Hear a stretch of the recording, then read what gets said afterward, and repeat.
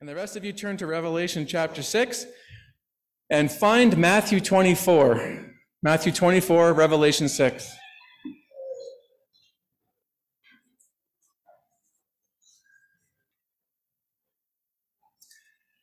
Okay, why don't we stand together as a congregation and let's read Revelation 6.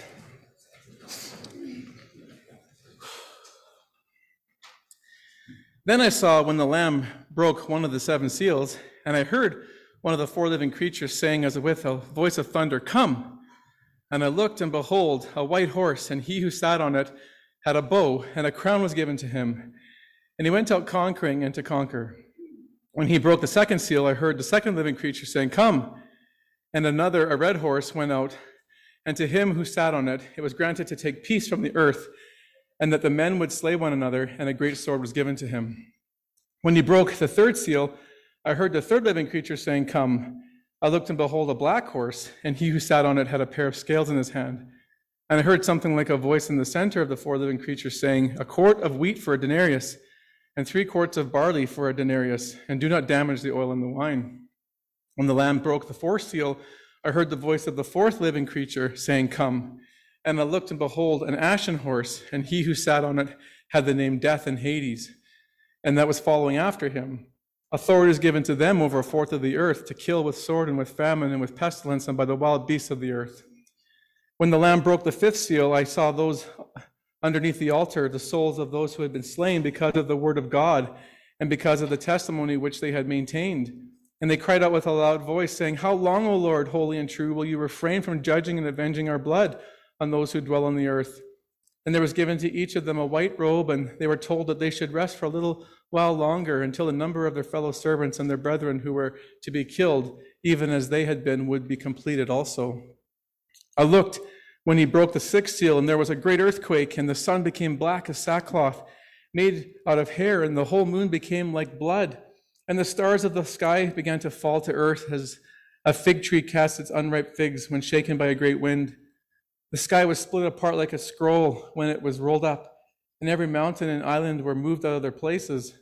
Then the kings of the earth and the great men and the commanders and the rich and the strong and every slave and free hid themselves in the caves and among the rocks of the mountains.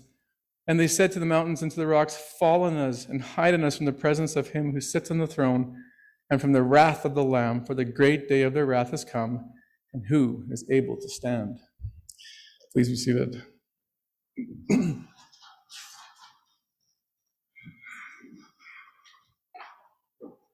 I feel like I've preached a sermon already and I haven't even started. So I don't know if that's good or bad for you guys. We'll find out. All right. Well, as you could tell by the reading this morning, we are now in chapter 6 of Revelation.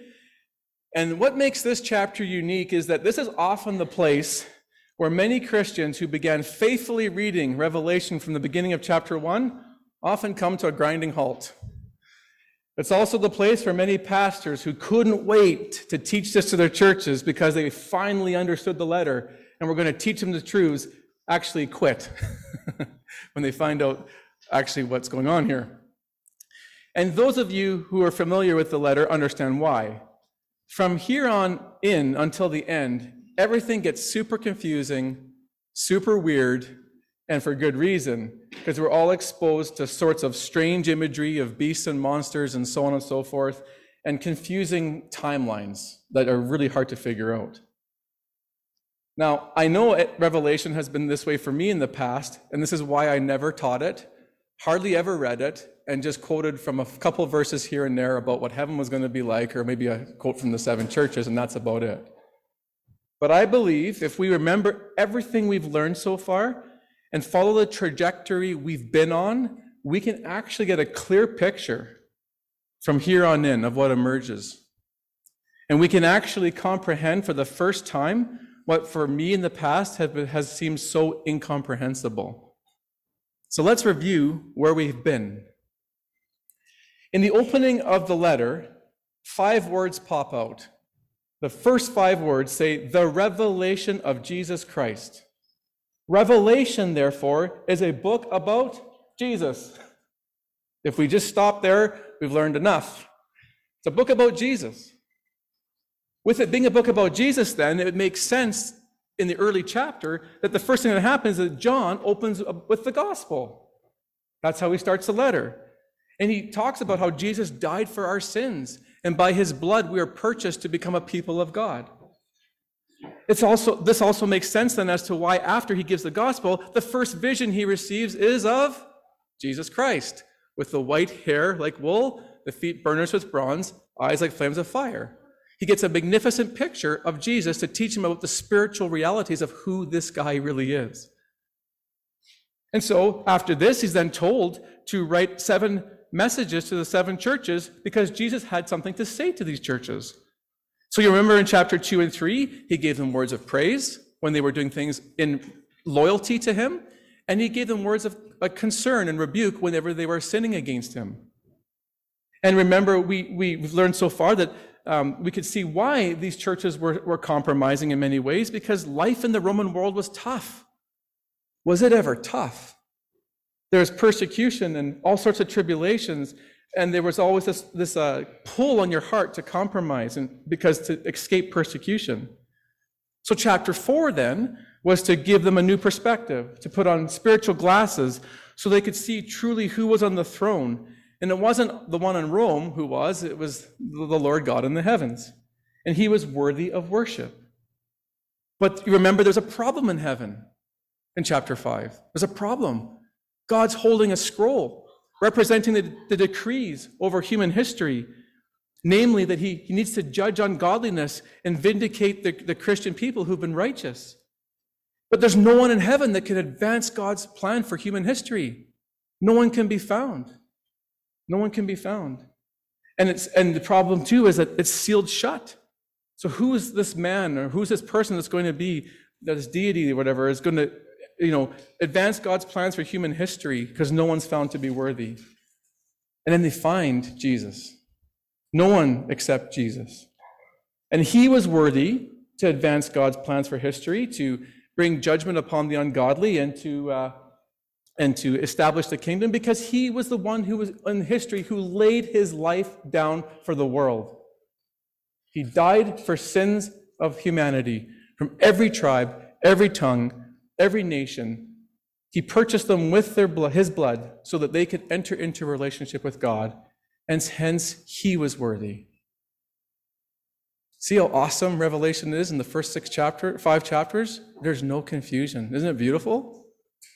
So now in chapter 6, to the end of the letter, Jesus is going to advance God's plans for human history.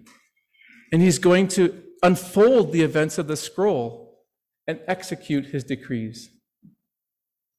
So before we dive in, let's make a couple preliminary comments in regards to the judgments that we're going to see. The first is the structure of them.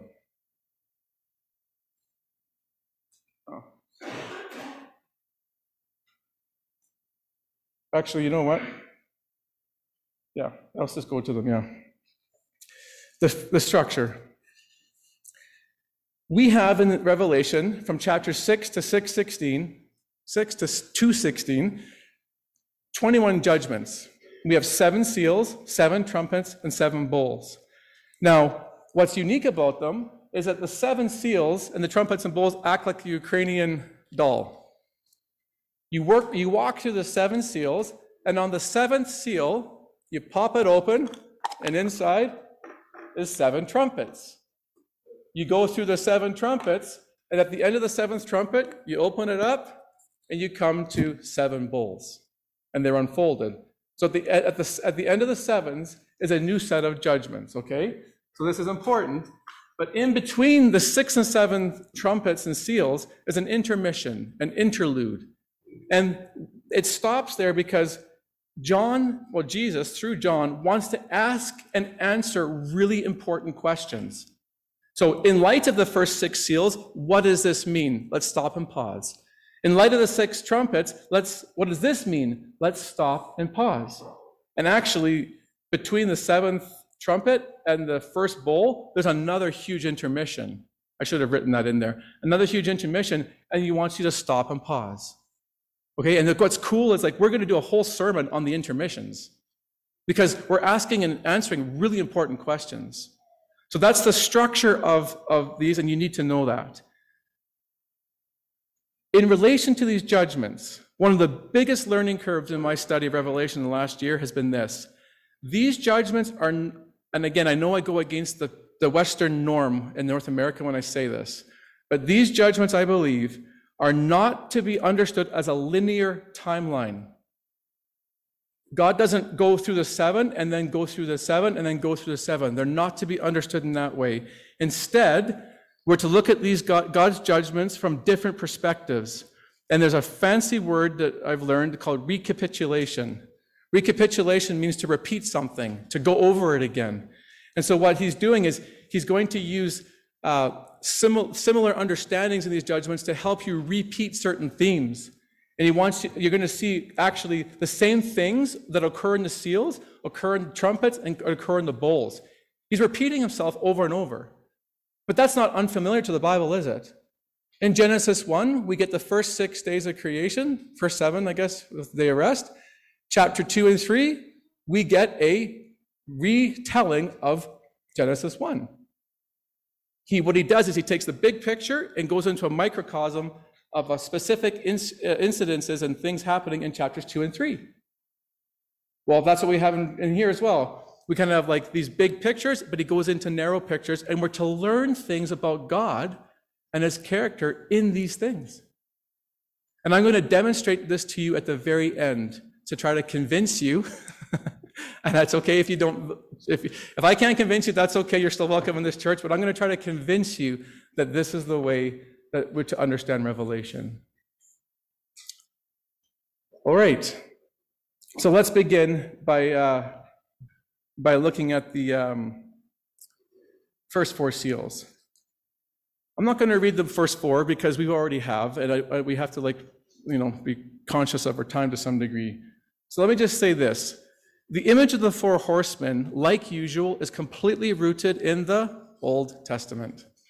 In Zechariah 6 and 1 through 5, we see for the first time the 4 horsemen.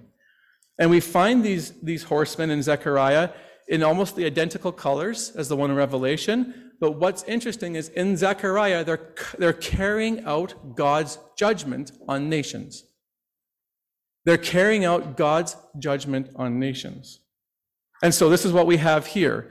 In the first 4 horsemen, Jesus breaks the seal and sort of hands over authority, if you will, to the living creature, like one of God's heavenly entourage, and they go forth and execute judgment in this world.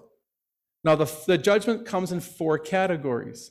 Does any of you have in your Bible, actually, a little phrase above your Bible that talks about the categories? Has any of your Bibles labeled them? Like the first horseman is, second horseman is. Has anyone got any titles? False Christ? Okay.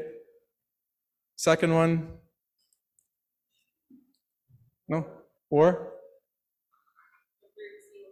Yeah. Yeah. Okay, perfect. Okay, so I'm going to change the first one, and you'll see why. The first one, I believe, is actually speaking about military conquest. Military conquest. The second one is about war, bloodshed and war. The third one is to do with famine, and the fourth one has to do with death. Okay, so we have conquest, war, famine, and death. These are God's judgments on the earth. Now, how does God execute judgment then in these 4 categories? I'm going to suggest to you 2 possibilities. 2 possibilities and how God can do this. And the first one is pervasive amongst the scholars and the commentators. And so it's a difference between God's passive hand in judgment and God's active hand in judgment. So let me describe passive hand. Here's the passive hand of God in judgment. As creator, God put certain laws, physical and moral, into play in the universe. If you disobey those laws, there's going to be consequences. So let's think about gravity. Gravity. Okay, God's going to put gravity to keep your feet on this earth. If you go to the edge of a cliff and you step off, well, you can pray all you want. I can tell you what's probably going to happen. and it's not going to go well for you. It's a built-in consequence, but God isn't the one actively judging you. You just chose to disobey one of his fundamental rules for life. Likewise, morally. Morally, God says, be a peaceful person. Do not be retaliatory. If you do, life won't go well for you. So if you choose to be retaliatory, unforgiving, and bitter, and so on, I can tell you what life's going to look like for you because God set it up that way. But God is not actively smiting you when you get like someone's revengeful back. He's just saying, listen, I told you in the Proverbs not to do this, and you're doing this, and so this is eating the fruit of your own way. That's what Proverbs in chapter 1 says. You eat the fruit of your own way when you don't go God's way morally. So therefore, again, the pervasive thought amongst the commentators is this. This issue of conquest and war and famine and death, it's the result of the world saying, you know what, God, screw you. I'm going my way, not your way. And God says, fine, here's what it is. It's going to be a life of hell and misery to live against me. And so that's what happens. I would suggest, though, a different look. And again, you're free to choose either one. I actually suggest that what's going on here is God's active hand of judgment. Active hand, where he actually is bringing famine, he is bringing war, he is bringing death. The reason I say this is because I actually think I know he's borrowing language from Ezekiel 14. Ezekiel 14, it's identical language. Let me show you the text. Ezekiel 14 says this, Son of man, if a country sins against me by committing unfaithfulness, and I stretch out my hand against it, destroy its supply of bread, send famine against it, and cut off from it both men and beasts, even though these three men, Noah, Daniel, and Job, were in its midst, by their own righteousness, they could not deliver themselves, declares the Lord. Sorry, they could only deliver themselves, declares the Lord. And then in verse 15, he says, if I were to cause the wild beasts to pass through the land, and they depopulate it. And then in 17, he says, or if I should bring a sword on that country and let it pass through and cut off that man and beast. And then in summary of the whole section, he says in 21, I will send my 4 severe judgments against Jerusalem, sword, famine, wild beasts, and plague. Now look at verse 8. And read that out loud I'll read it out loud. Just read it with me. He says, actually I'll start in 8. I looked and behold, an ashen horse, he who sat on it had the name Death and Hades, and they're following him. Authority was given to them over a fourth of the earth to kill with a sword, with famine, with pestilence, and with wild beasts. The same 4 plagues that exist in Ezekiel. Well, that's powerful. That's powerful because those things are prevalent in Revelation 6. And so in the Old Testament, we have examples of this. We have examples. Remember in Deuteronomy chapter 9, Israel is to take the land of Canaan. Why are they given the land of Canaan? Because he says, because of their wickedness in verse 4. God doesn't want to execute judgment like this, but he's been watching Canaan for centuries sin against God in vile, vile ways, sacrificing their children in the plains of the deserts and so on and so forth. And he says, you know what? I am done. I'm executing judgment. Israel's taking your land. But just so Israel didn't get sort of too arrogant, he said, the same will happen to you in reverse if you don't obey me. And guess what? We have examples of that in the Old Testament. A really important text is 2 Chronicles 36:17. Zedekiah is leading Israel in sin. The prophets are warning him. They won't repent. And I'll quote the verse. Therefore, God brought up against them, Israel, the king of the Chaldeans, who slew the young men with the sword in the house of their sanctuary, and had no compassion on them, and gave them all into the king's hand. So again, this is my suggestion here, that what's happening here is God's active judgment coming forth on the world for the rebellion against him and the treatment of his saints. Now, this would provide comfort to the first century believers who were being persecuted. And God is saying, I have done this kind of thing in the past. I can do this thing in the future as well. It's the kind of thing that I do. Now, the question I had was, well, does God do this today? And if so, how would I know? And I would say this, he probably does and probably has. The problem is we will never know because only he knows those things.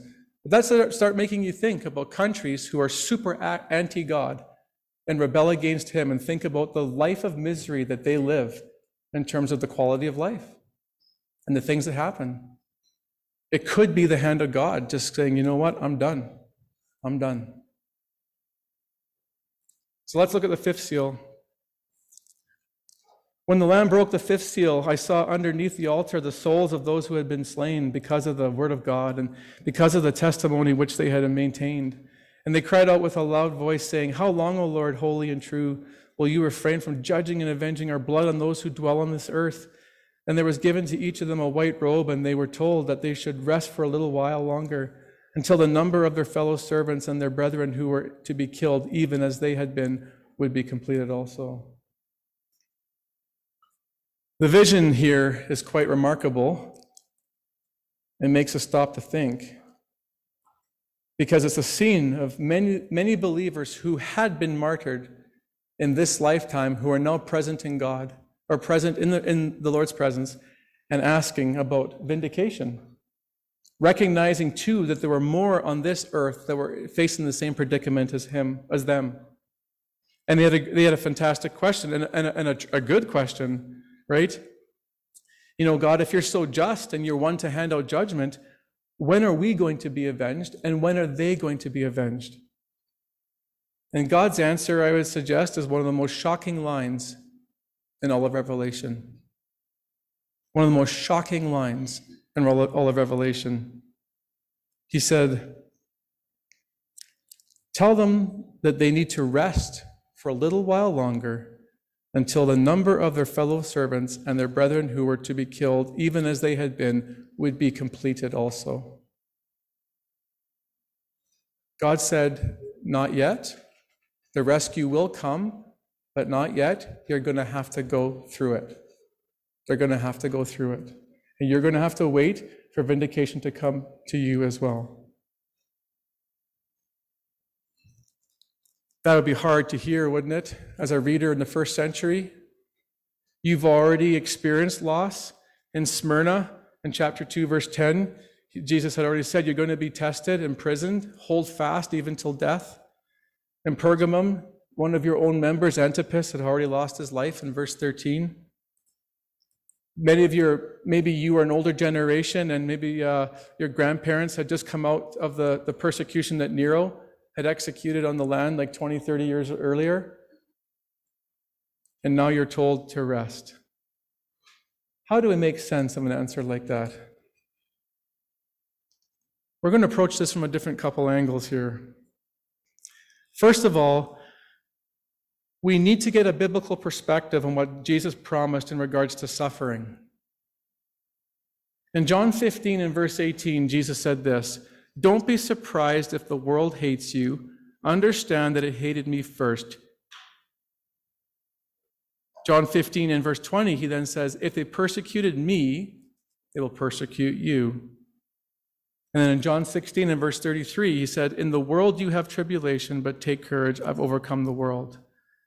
And friends, that's the reality of the church in China, Afghanistan, Iran, North Korea, all over the world.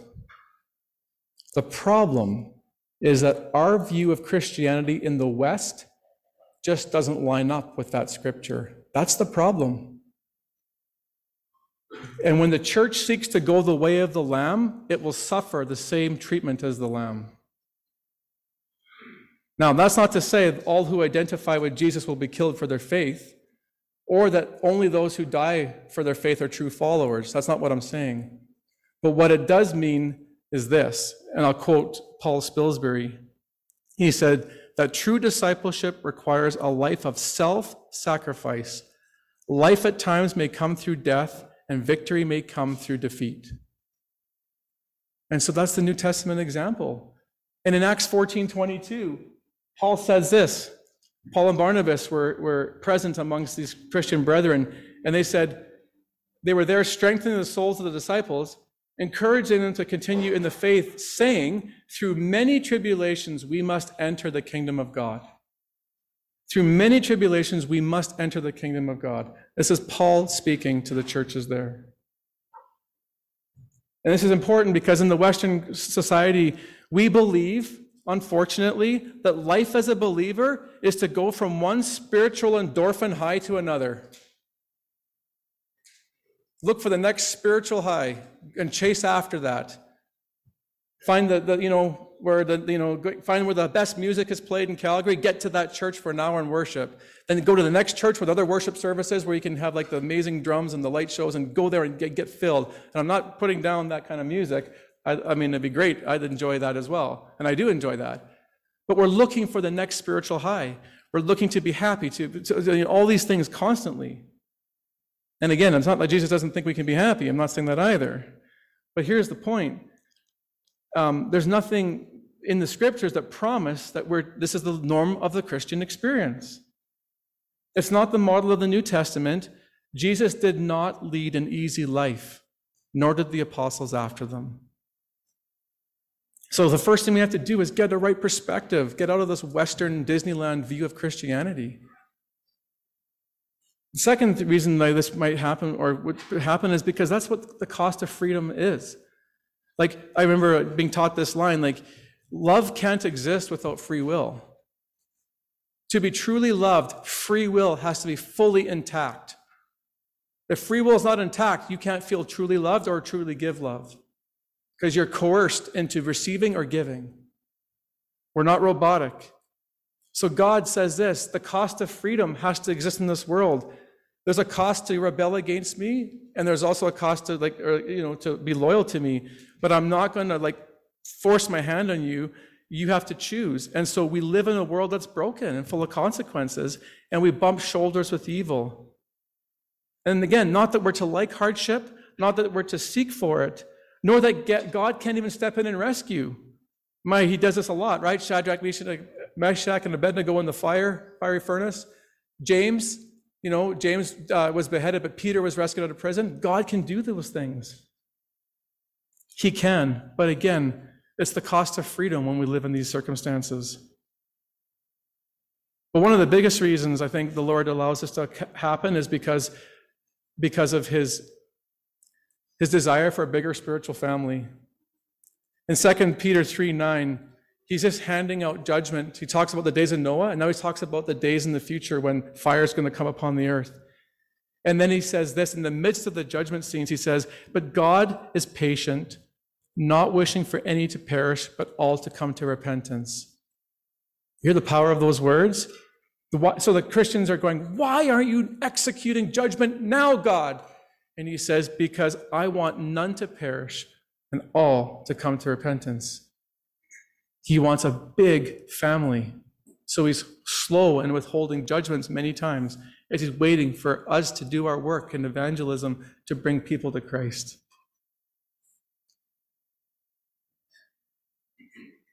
So let's look at the sixth seal, because the sixth seal is awesome, because it answers the cry of seal 5. When, Lord? How, Lord? When's this going to happen?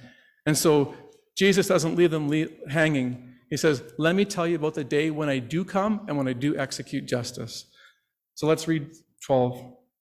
I looked when he broke the sixth seal, and there was a great earthquake, and the sun became black as the sackcloth made of hair, and the whole moon became like blood, and the stars of the sky fell to the earth as a fig tree casts its unripe figs when shaken by the great wind. The sky was split apart like a scroll when it rolled up, and every mountain and island were moved out of their places.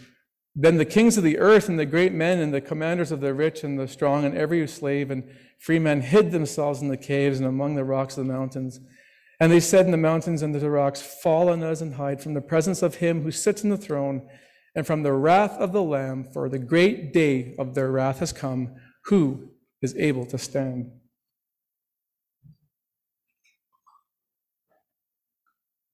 The sixth seal, of course, was to bring assurance to the brethren and the sisters in the first century church.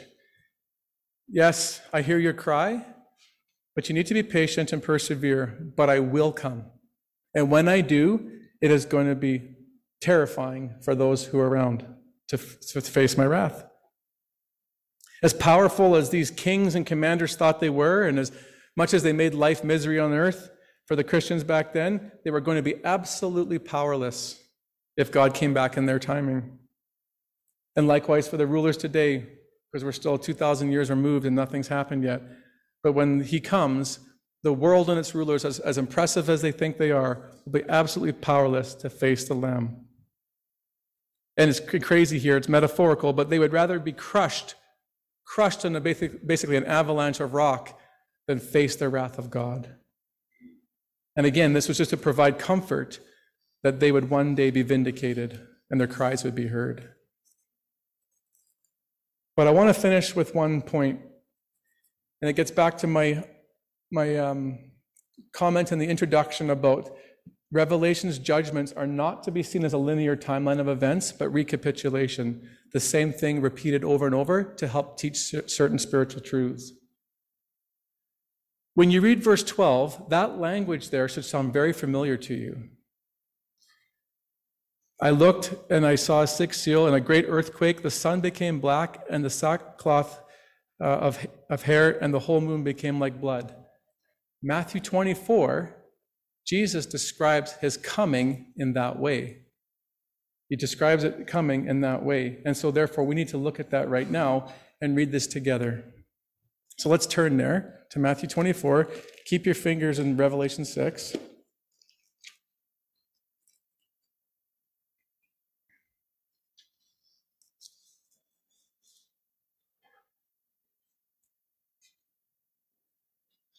The point of doing this with you is to say this: we're going to demonstrate to you that the second coming of Christ and the end with judgment occurs in the trumpets, the bowls, and the seals. So the second coming of Christ doesn't happen at the end of the bowls. The second coming of Christ and the judgment comes at each judgment. That's the point, to prove that Jesus Christ can't come back 3 times. Hence why it can't be a linear timeline. Okay, so let's work through this together in Matthew 24, verse 29. But immediately after the tribulation of those days, the sun will be darkened, and the moon will not give its light, and the stars will fall from the sky, and the powers of the heavens will be shaken. And the Son of Man will appear in the sky, and then all the tribes of the earth will mourn, and they will see the Son of Man coming on the clouds of the sky with power and great glory. And he will send forth his angels with a great trumpet, and they will gather together his elect from the 4 winds, from one end of the sky to the other. Then he goes into a parable of a fig tree, and then a really important scene in verse 36. He talks about his coming is going to be like in the days of Noah. What happened in the days of Noah? Some people were taken in judgment, and some were left behind, and the left behind were Noah and his family. So the ones left behind were the ones saved from the wrath of God, and the ones taken were taken in judgment. Then he says this in 42, therefore be on alert, for you do not know which day your Lord is coming, but be sure of this, that if he of the head of the house had known at the time of the night that the thief was coming, he would have been on the alert and would have not allowed his house to be broken into. For this reason you also must be ready, for the Son of Man is coming in an hour when you do not think he will. The key from here, he's coming in a thief-like manner. That's where the whole Jesus coming like a thief in the night has come from. He describes himself here as coming like a thief in the night. All of these things are linked together as what to describe his second coming. Everything here. So let's review. In Matthew 24, 29 to 44, we have the sun going dark, the moon having no light. We have the stars falling from the sky. We have the heavens shaken. We have the Son of Man coming on the clouds. We have the judgment of the unbelievers that Noah's seen. We have the day of the Lord coming, and coming like a thief. That's Matthew 24, and here's what's important. Nobody in the Christian community that I know denies this is the second coming of Jesus. We agree. We can disagree theologically on many things. No one I've ever heard says this is not the second coming. No one's ever said that to me. And if you think differently, I'd love to hear your comments, and I'll be willing to accept them. But everyone I know pervasively says that's the second coming of Jesus. So now let's go to Revelation chapter 6. What do we see? The sun going dark and the moon with no light, that's verse 12. The stars falling from the sky, that's verse 13. The heavens shaken, that's 6:14, right? The sky split apart like a scroll. We do not have any reference to the Son of Man coming on the clouds, particularly yet. We have the judgment of unbelievers in verse 16. Fallen as caves and mountains and rocks, who can stand before the wrath of God, right? The day of the Lord is coming, that's in 6:17. It says that for the great day of the wrath has come, and who's able to stand? So what we're missing so far in here is the Son of Man coming on the clouds like a thief. So really important, according to John, it's over in Revelation 6. It's done. The end has come. Jesus has come back. His second coming is complete here in this section of Scripture. So let's move forward now. If we move forward, the Son of Man coming in the clouds occurs in Revelation 14:14. And let me read this to you. Then I looked and behold a white cloud, and sitting on the cloud was one like a son of man, having a golden sickle and crown on his head, and a sharp sickle in his hand. And another angel came into the temple, crying out with a loud voice to him who sat on the cloud, "Put in your sickle and reap, for the hour to reap has come, because the harvest of the earth is ripe." Second coming of Jesus on the clouds is occurring in 14, yet the second coming of Jesus occurs in Revelation 6, 8 chapters later. Consider the thief in the night. That occurs in Revelation 16:15. I'm going to read this to you. He says, "Behold, I am coming like a thief. Blessed is the one who stays awake and keeps his clothes, so that he will not walk about naked, and men will not see his shame." So what we have 3 times in Revelation, from 6 to 16, is the second coming of Jesus 3 times. It cannot, therefore, church, be a chronological timeline of judgment. He wants you to learn certain things in the seal judgments. He wants you to learn certain things about God in the bowl judgments. He wants you to learn certain things about him in the trumpets and so on. The end comes over and over in Revelation. The judgment of the ungodly comes over and over in Revelation. The vindication of the saints comes over and over in Revelation. And the establishment of his kingdom occurs over and over in Revelation. Recapitulation to teach certain spiritual truths about God. The exciting part is found in the last question, though, in Revelation 6. The ungodly ask, who is able to stand the wrath of God on the day of his coming? And hold on, because that's coming next week in our sermon. All right. I know I said a lot, and some of you are still really confused. There's no doubt about it, because I have had to work through this for a year. I'll do my best to make it clear in the dialogue, and if necessary, I'll revisit the question again next week before Revelation 7 to make it clear. Sometimes it's clear here, but not coming out of here, so I apologize if I confused you. But let me give you the lessons for today. God can bring war, famine, plague, and death as means of judgment against countries who have sinned against them. That's clear. God did that in history. We have Old Testament records of him doing that. So the reality is, in the future or even in the present, he can still do that. The hard thing for us is we just don't know when, because God never tells us. Unless he reveals it through a trustworthy prophet, we'll never know. But it is interesting to think about and should create fun dialogue around the supper table or at the breakfast in the mornings.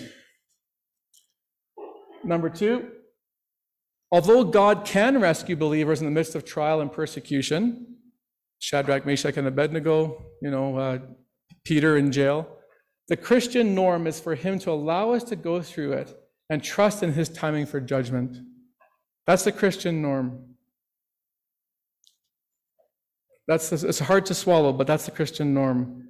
Now, while going God's way in life God gives us the best possibility of living an abundant life here and now, persecution and suffering can be a reality that we're going to have to face without God's rescue. And that's the result of freedom. and the result of God wanting a bigger spiritual family. And so we just have to persevere and trust in his timing, knowing that the rewards for faithfulness are immense, which is one of the themes of Revelation. The last 3 chapters seeks to describe the rewards, just to excite you about what's prepared for you. Even the 7 messages to the 7 churches, he ended every letter with a promise of what you're going to receive. Finally, the series of judgments in Revelation are not written to provide a linear timeline for future events before Christ's return, but to use the literary technique of recapitulation to teach certain spiritual truths. Okay, and so my job is to help you understand what those truths are and what those actually mean. So I'm going to lay my heart and cards on the table of what I think Revelation's about. And again, this will stand in contradiction to what I used to believe. Like, if I heard this out of my mouth a year and a half ago, I'd be like, whatever, you're such a crazy, kook, get out of the church kind of thing, I'd have put myself down in ridicule. But I realize now that I've had to revisit my theological positions because Revelation forced me to do so. So you're still welcome here, and I still love you, and we can worship together, even if you disagree. But let me just tell you what I think Revelation is about. The purpose of the letter is this. It's not a crystal ball, but a radical call. It's not a crystal ball, but a radical call. It's not a crystal ball to the future to give you a roadmap to help you understand all the events that are going to take place before Christ's return so you can get ready and look for this earthquake and look for that sun to go dark and look for this and look for that. That's not what Revelation's about. Revelation is saying this. It's really saying this. I'm calling you as a believer to a radical call of discipleship, no matter what church age you live in. And the reason is despite even though you're a Christian, you're going to have to face trials. And so you're going to have to persevere and go through them knowing that Jesus is going to bring justice and he will win in the end. So let me write this letter to you to help you persevere and be radical for the Lord, knowing that he does bring victory and you will be rewarded. And so the whole rest of the letter from 6 to 22 is that message. And I'm preaching it from that perspective going forward. Lord, we give you thanks for the day. Man, it's been a lot of information right from the announcements in terms of things we're learning to the message today. And I pray, God, that with everything being said, that there's 1 or 2 items in everyone's lives where your Holy Spirit has spoken to them. And we don't want to be just simply hearers of the word. We want to be doers of the word. And so whatever principle we're to take away from today's lessons and whatever your Spirit's been gnawing on us for, that we would walk away seeking to honor you with that one thing. And that, again, that would be the way we'd be perfected in our faith and to persevere in the trials that we're going through. So yeah, we look forward to your kingdom coming. We look forward to you enacting justice in this world. But we also have to learn to trust you in your timing and look at the evangelistic heart you have for people. If the Apostle Paul had been judged by you in the timing that I wanted, I'd be missing a lot of the New Testament and one of the greatest evangelists of all time. And so when we look at you, look over the world, we have to say, hey, you know what you're doing. You know the timing. You're on the throne. We're not. And we just have to leave it in your hands and just persevere knowing you've got great rewards for us.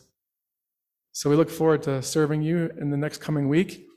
And we look forward to answering the question next week is who can stand on the day of wrath when you come back? And I'm excited for that day. In Christ's name, amen.